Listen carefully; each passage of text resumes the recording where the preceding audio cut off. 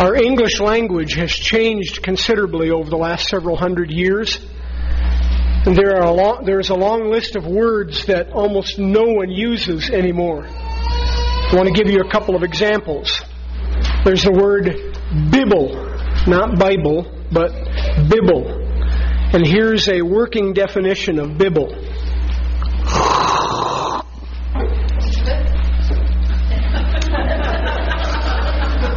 It means to make a lot of noise when you drink liquids, to slurp. Some of you do that all the time. There's the word gentacular, not spectacular, gentacular. Well, some of you did this morning. It means an early morning breakfast. Excuse me. And then there's this big long word, kakuraphiophobia. It's a fear of failure. Anybody ever experienced a fear of failure? Well, I've got my arm up. I'll mention the next one. Oxter. It's your armpit. And then the word that's in today's title of the sermon.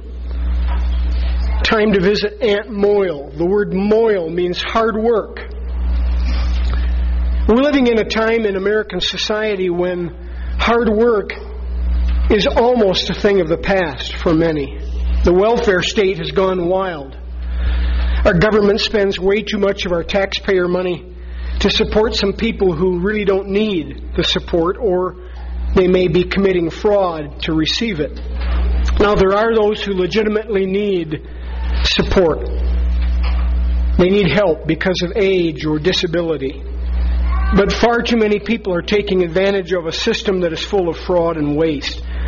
On the other hand, God's Word has so much to say about the value of hard work and about the sin of laziness, about the sanctity of working for your employer with excellence, and that's the key word today, excellence. Serving with excellence as a testimony of God's grace.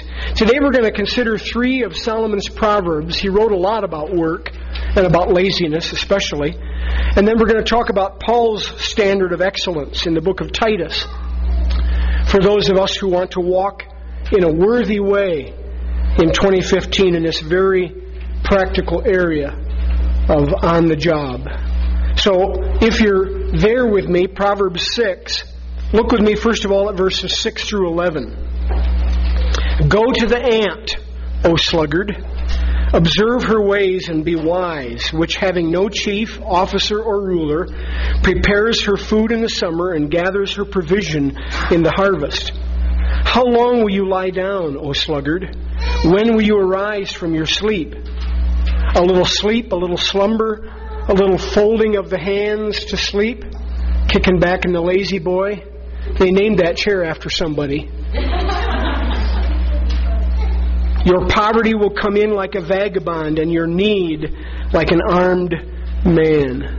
Another seemingly outdated word used in all 3 of these Proverbs of Solomon is that word sluggard. It means a lazy person, someone with no drive or ambition, someone looking to take advantage of the hard work of others so that they don't have to lift a finger to help themselves. So Solomon begins with a challenge. Actually, it's in verse 1 of Proverbs 6. The challenge is for his son. My son, listen to these words. And in those Proverbs, he talks then about sluggards, about lazy people. He's concerned that his own children learn the value of hard work and not be characterized as lazy. And so he says to his son, go to the ant.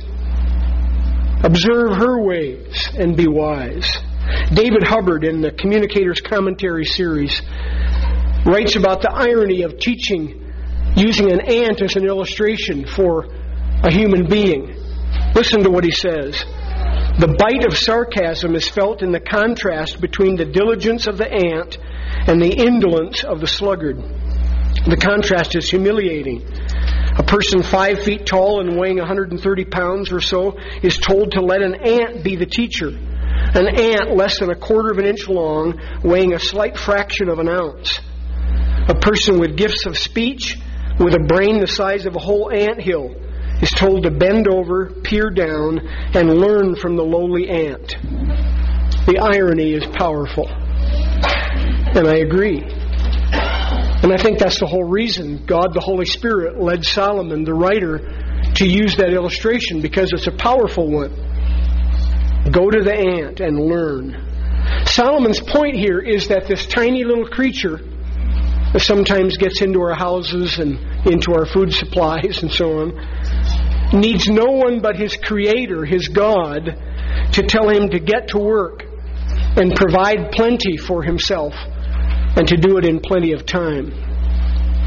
But that brings up next in this psalm a controversy. And the controversy has to do with some questions that now come to the obviously lazy person. 2 questions. How long are you going to just lie there? And when do you plan to get up and get going? I call that controversy because those are controversial questions for a person who thinks they have the right to just lay around and do nothing and get their beauty sleep.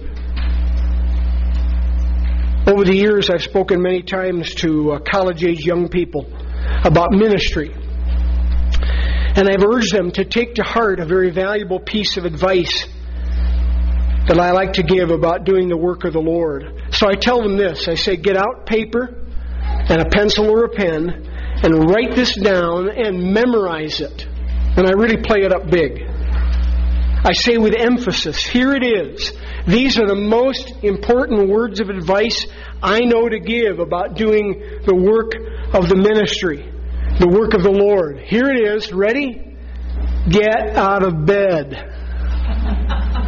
And I get some giggles like that every time. But it's true. It's true about everything in life.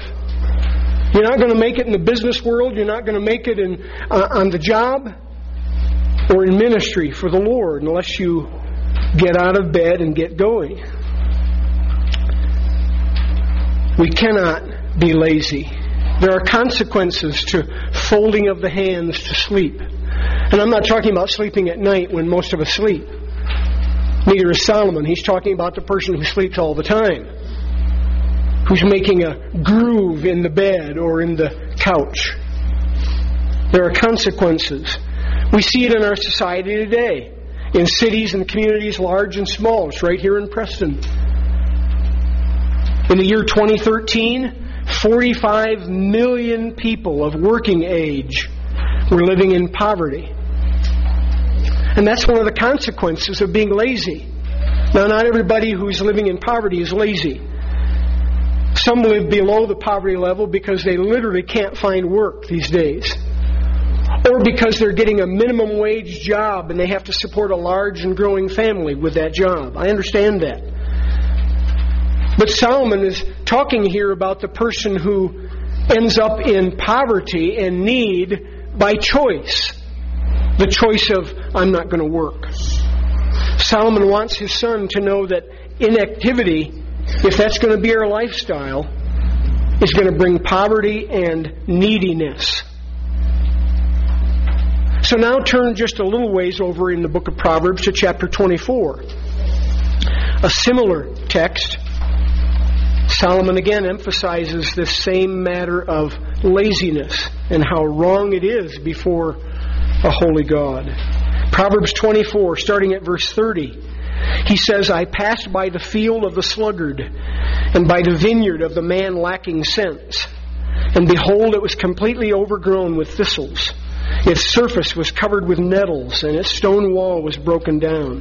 When I saw, I reflected upon it. I looked and received instruction. And the implication there is, son, you need to get this instruction too. A little sleep, a little slumber, a little folding of the hands to rest, same phrases he used in Proverbs 6. Then your poverty will come as a robber, and your want like an armed man. That also is a repeat of Proverbs 6. Why does Solomon repeat it? Because he's run out of words? No. He's led by the Holy Spirit to repeat something so important as the value of hard work and the consequences of carelessness about this subject. Solomon personally witnesses the carelessness of a lazy man. He describes this person, by the way, with the word "and" in the opening part of that section I read. He describes this person as lacking common sense. It just makes sense that if you're going to provide for yourself or for your family, you're going to have to work. That makes sense. But this person doesn't have that sense. So what he notices is that the man's field that should have been productive with crops growing on it, and this vineyard that should have been producing grapes, is overgrown with weeds, both. And not just any weeds. Did you notice it? Thistles and nettles. The kind of weeds that would discourage a neighbor, for example, from coming over and helping clean up. Some of us have had the experience of grabbing a handful of weeds, and right in the middle of it is some stinging nettles. Ooh, that hurts. If you don't have gloves on, that's very painful. Clumsy as I am, I've done that before. So not only are there weeds everywhere, but also the wall of protection around his house is broken down. It's clear that he has no concern for himself or his family and their safety. We all know with the amount of rain we've had lately how quickly weeds can grow. And we know how difficult and tiring it can be to get those weeds cut down, removed. I took truckloads of weeds to the landfill from our property. And then again, if you're grabbing those kinds of thistles and thorns and nettles, it's painful. So Solomon here in this passage then talks about a curse on the lazy man. When I think of curses as it relates to weeds, I think of Genesis chapter 3, verses 17 and 18. Right after Adam and Eve sinned against God, God pronounced their judgment and pronounced a curse on planet Earth. And here's what Genesis 3, 17 and 18 says. God speaking, "Cursed is the ground because of you. In toil you shall eat of it all the days of your life. Both thorns and thistles shall it grow for you." So that's why we have weeds growing up in our yards.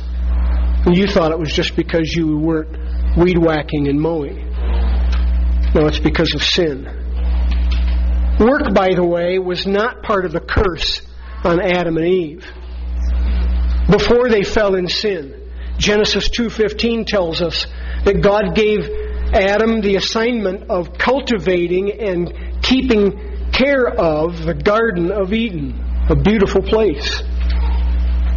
The curse here in Proverbs 24 is a self-induced curse.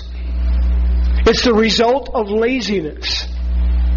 The result of saying, I'll just kick back. I'll fold my hands. I'll take another nap. I'll let the weeds go. I'll let the crops fail. I'll let the vineyard die, shrivel up. I don't care. And so what happens is, in the end, there's a collapse. Not just that wall around his house, but a collapse of sense, of common sense.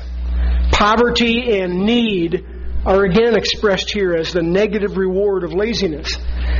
And those words, robber and armed man, because they've been repeated now in Proverbs 6 and Proverbs 24, they give us the sense that there is a collapse of productivity that affects the usefulness of that land. And it comes on strong and it has drastic consequences. Just like if a robber broke into your house, or a man came dressed in a suit of armor and threatened your life. So those fields and those vineyards end up having no purpose at all. Why even have that land if you're not going to take care of it? That's the point. Why? Why did it get that way? Too much sleep. Not enough work. Some of us who know history realize that during the Industrial Revolution, things changed. Prior to the early 1800s, the Industrial Revolution, Men and women and very young children all over the world worked 14 and 16 and 20-hour days. But there was one man named Robert Owen. He was a legislator from England who way back in 1810, during the Industrial Revolution, began a push for a 40-hour work week. His slogan, in order to get this through Parliament, was this: 8 hours of labor, 8 hours of recreation, 8 hours of sleep. Good plan, right? Solomon's sluggard would like to phrase that slogan this way: 8 hours of recreation and 16 hours of sleep. Leave the work out of it altogether. I don't want to do that. One more proverb to consider about this lazy person. Turn one page over probably in your Bibles to chapter 26. Verse 13. Here Solomon says about the lazy man, the sluggard says, there's a lion in the road. A lion is in the open square.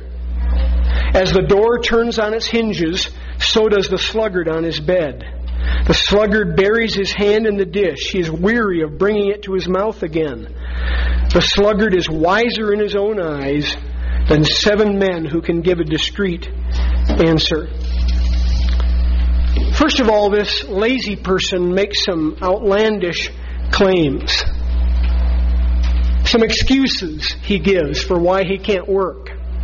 He claims there's a lion out there. I can't go out and go to work. I might get eaten by that lion that's just outside the house, or he's in the town square where my job is. So I might as well go back to bed. I don't want to get attacked by this lion.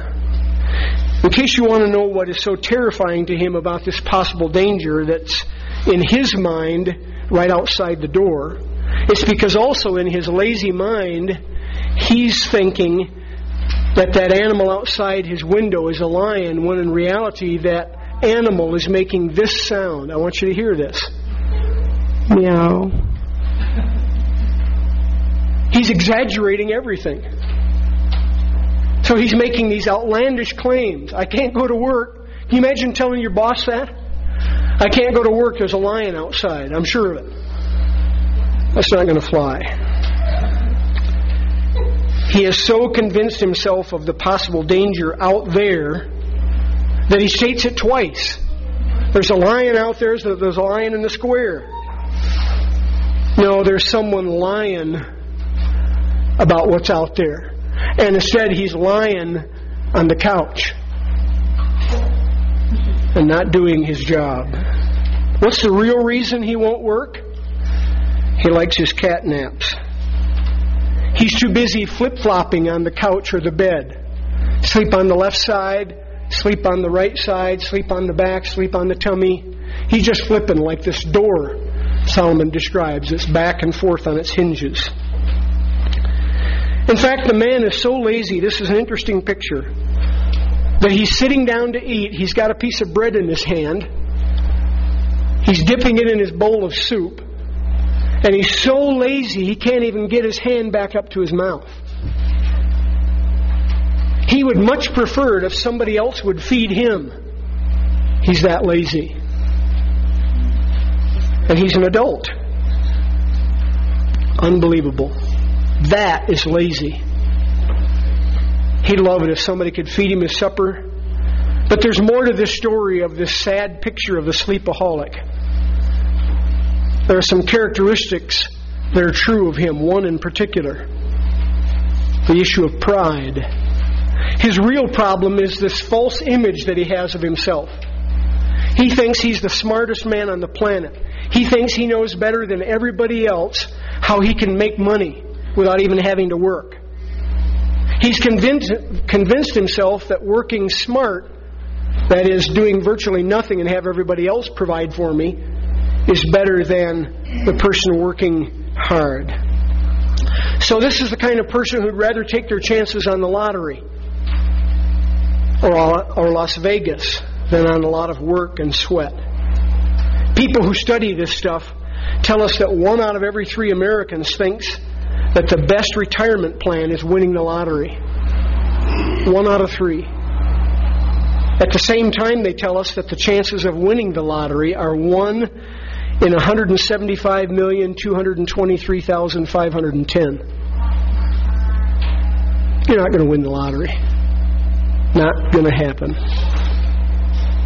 The smart money, the discreet answer that the 7 other people give who actually work, is found in working hard, earning a wage, setting aside what belongs to God and giving it to Him and His work, and setting aside some for savings for down the road.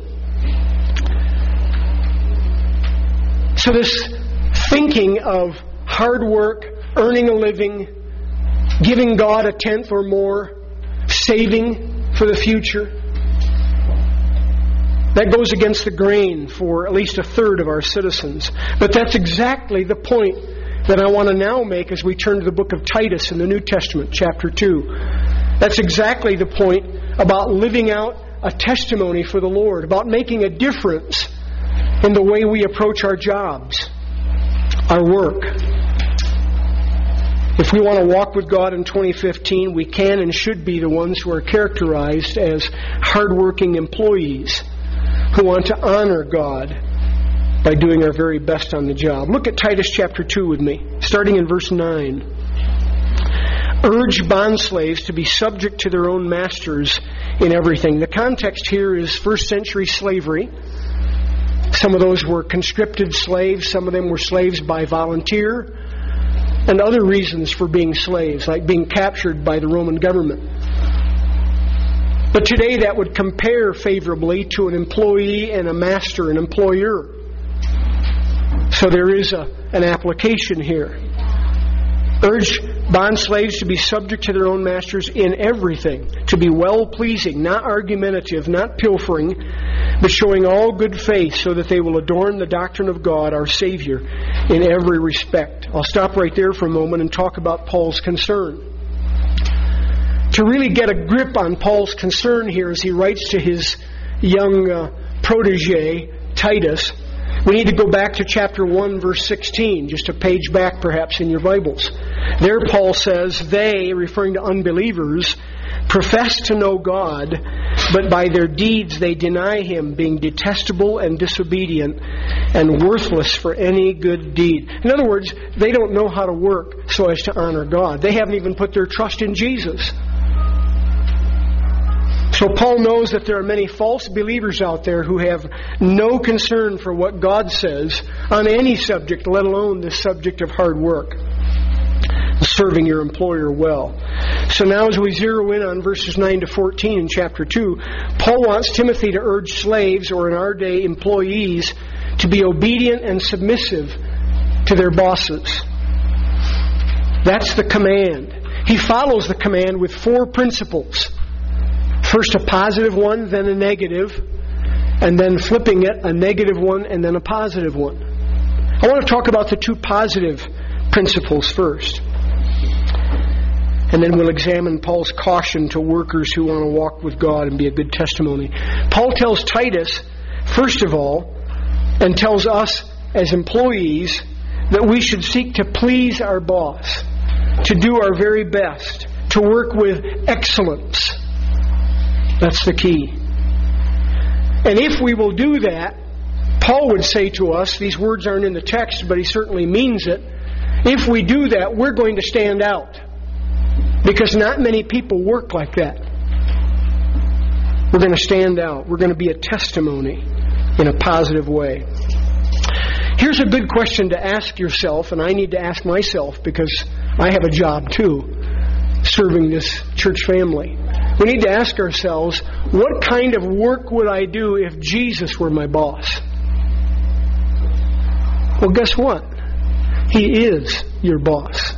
If you know Jesus as Savior, He's your master in heaven. That ought to affect how we work. Not only do I need to be well-pleasing to my boss, I need to show, secondly, Paul says, good faith. That word faith translated in that context really means faithfulness or consistency, loyalty. Being there on the job every day, every shift, doing our best, responding with a hearty yes when the boss says, hey, could you do this or that?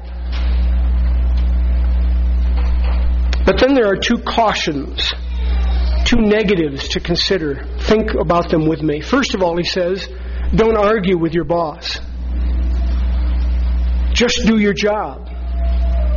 Talking back, being insubordinate, being opposed to what the boss says, causing a stink in the shop, that's the opposite of what should characterize the Christian as a worker. How many jobs are lost? There's no way to count this, but I wondered about this as I worked on this message. How many jobs are lost by an employee who got in the face of the employer, or vice versa, and they had an argument, or it may have even come to blows? I'm sure there are many. And so Paul is saying, don't argue. Secondly, don't steal from your boss. He uses another word that we don't use in English much these days, pilfering. Don't pilfer from your boss. What does pilfer mean? The word literally means to lay aside separately. And it has reference to those slaves who were given the responsibility of taking the money that was earned from the crops down to what we now would call a bank. So he's been keeping the books, maybe doctoring the books. He takes the money that's earned from those crops or that vineyard, takes it down to the bank. He comes back and tells his boss, there, I deposited $10,355. He didn't tell the boss that he kept $2,156 out of that money. That's pilfering. In today's language, that would be taking something from the job site. I've had friends who worked in the construction industry, and it's amazing how many times employees steal tools on the job site. It happens all the time. And sometimes our attitude can be, hey, I deserve that. I'm not getting paid enough as it is. But the key question here is, what is my motivation for this unique testimony of being a hard worker who's responsive in a positive way to the boss and keeps their hands off of things that don't belong to them? What's my motivation? What's the catalyst for doing this? The real catalyst is for saying, I'll do it God's way, is that we've been saved by grace. Look again at the text. For the grace of God, verse 11, has appeared, bringing salvation to all men, instructing us.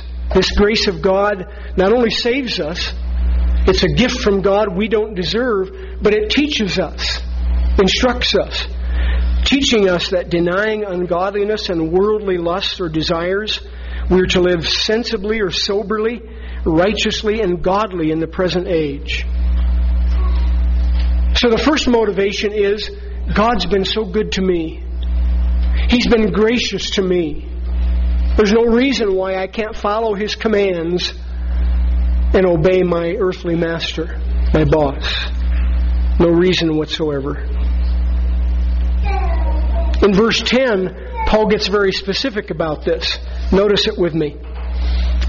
Not pilfering, showing all good faith or faithfulness, that they may adorn the doctrine of God our Savior in every respect. That word adorn comes from a Greek word that has to do with putting something on display. It has to do with design and beauty. And so what Paul is really saying is, the way I work, if I'm a hard worker and I honor my boss, and as a result I honor God, I'm going to be on display showing God's design for the workplace for a Christian. And as people look at me, as people look at you on the job, they may well say, now that person is different. That person is unique. That person works hard where everybody else sloughs off. From the time they punch in until they punch out, for those who do that, they're giving it 100%. That's different. And that's what Paul is talking about here. That we're to be different in this matter of our jobs. But there's a second motivation for this rare, hard-working Christian to live this way, the coming of Christ. Look again at the text with me. God's grace has appeared. It teaches us. And in the process, verse 13, we're looking for the blessed hope and appearing of the glory of our great God and Savior, Christ Jesus. God's grace motivated God to give His Son as a sacrifice for our sins. Verse 14, He gave Himself for us, that He might redeem us from every lawless deed and purify for Himself a people for His own possession. The King James says a peculiar people. That doesn't mean strange or oddball, but it does mean different in a good sense. Different even when it comes to where we work and how we work. How people see us on the job. But here's another point. Jesus is coming again. He made that promise Himself, and He never goes back on His promises. He is coming again. And Paul's point, I believe, by application is, we're not going to have to slave away and sweat over our job forever. There's coming a day when Jesus will come back. He's going to take us to heaven, and we will be forever at rest. There is a rest unto the people of God, it tells us in Hebrews chapter 4. That Paul calls the blessed hope. And by the way, hope for a Christian is not something we just wish for. It's something anticipated and assured. Anticipated and assured. It's as good as we're already there. Amen? Isn't that a great thing? That's our hope. That's our future. Jesus is coming back, and in the meantime, He tells all of us, occupy till I come. Translation, stay busy serving the Lord. Stay busy doing well on your job. Stay busy serving in the church. We don't stay busy because busyness or hard work saves us. The grace of God saves us. We stay busy because we want to honor the grace of God.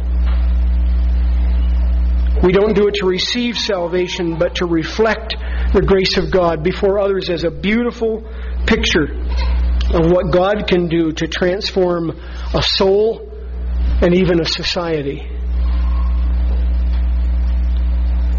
U.S. News and World Report just came out, and I mean 2 weeks ago, just came out with a list of the 25 best jobs of 2015. And we're not even halfway through the year yet.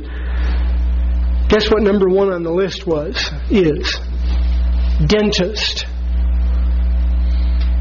The average salary of an American dentist is $146,000 a year. That was number one on the list. But I'm sorry, they're wrong. That's not the best job. That's not the best work that God's people can do. The best work God's people can do is serving Him out of hearts of love as a thank you for His grace. And it brings with it an eternal reward. Not an annual salary, but an eternal reward. A reward beyond imagination, awaiting us as a gift from Him. This morning we're going to close the service with a song that I trust is the testimony of believers here today. The title of it is Until Then, but there are some wonderful words in this old hymn. I invite you to stand and sing it with me, and then I'll close in prayer. Until then.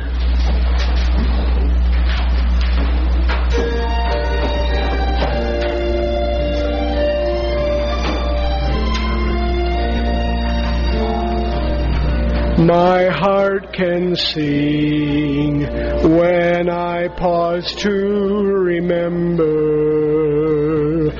A heartache here is but a stepping stone along a trail that's winding always upward. This troubled world is not my final home. But until then, my heart will go on singing. Until then, with joy I'll carry on. Until the day my eyes behold the city. Until the day God calls me home. This weary world, with all its toil and trouble, may take its toll of misery and strife. The soul of man is like a waiting falcon. When it's released, it's destined for the sky. But until then, my heart will go on singing. Until then, with joy I'll carry on. Until the day my eyes behold the city. Until the day God calls me home. Until the day God calls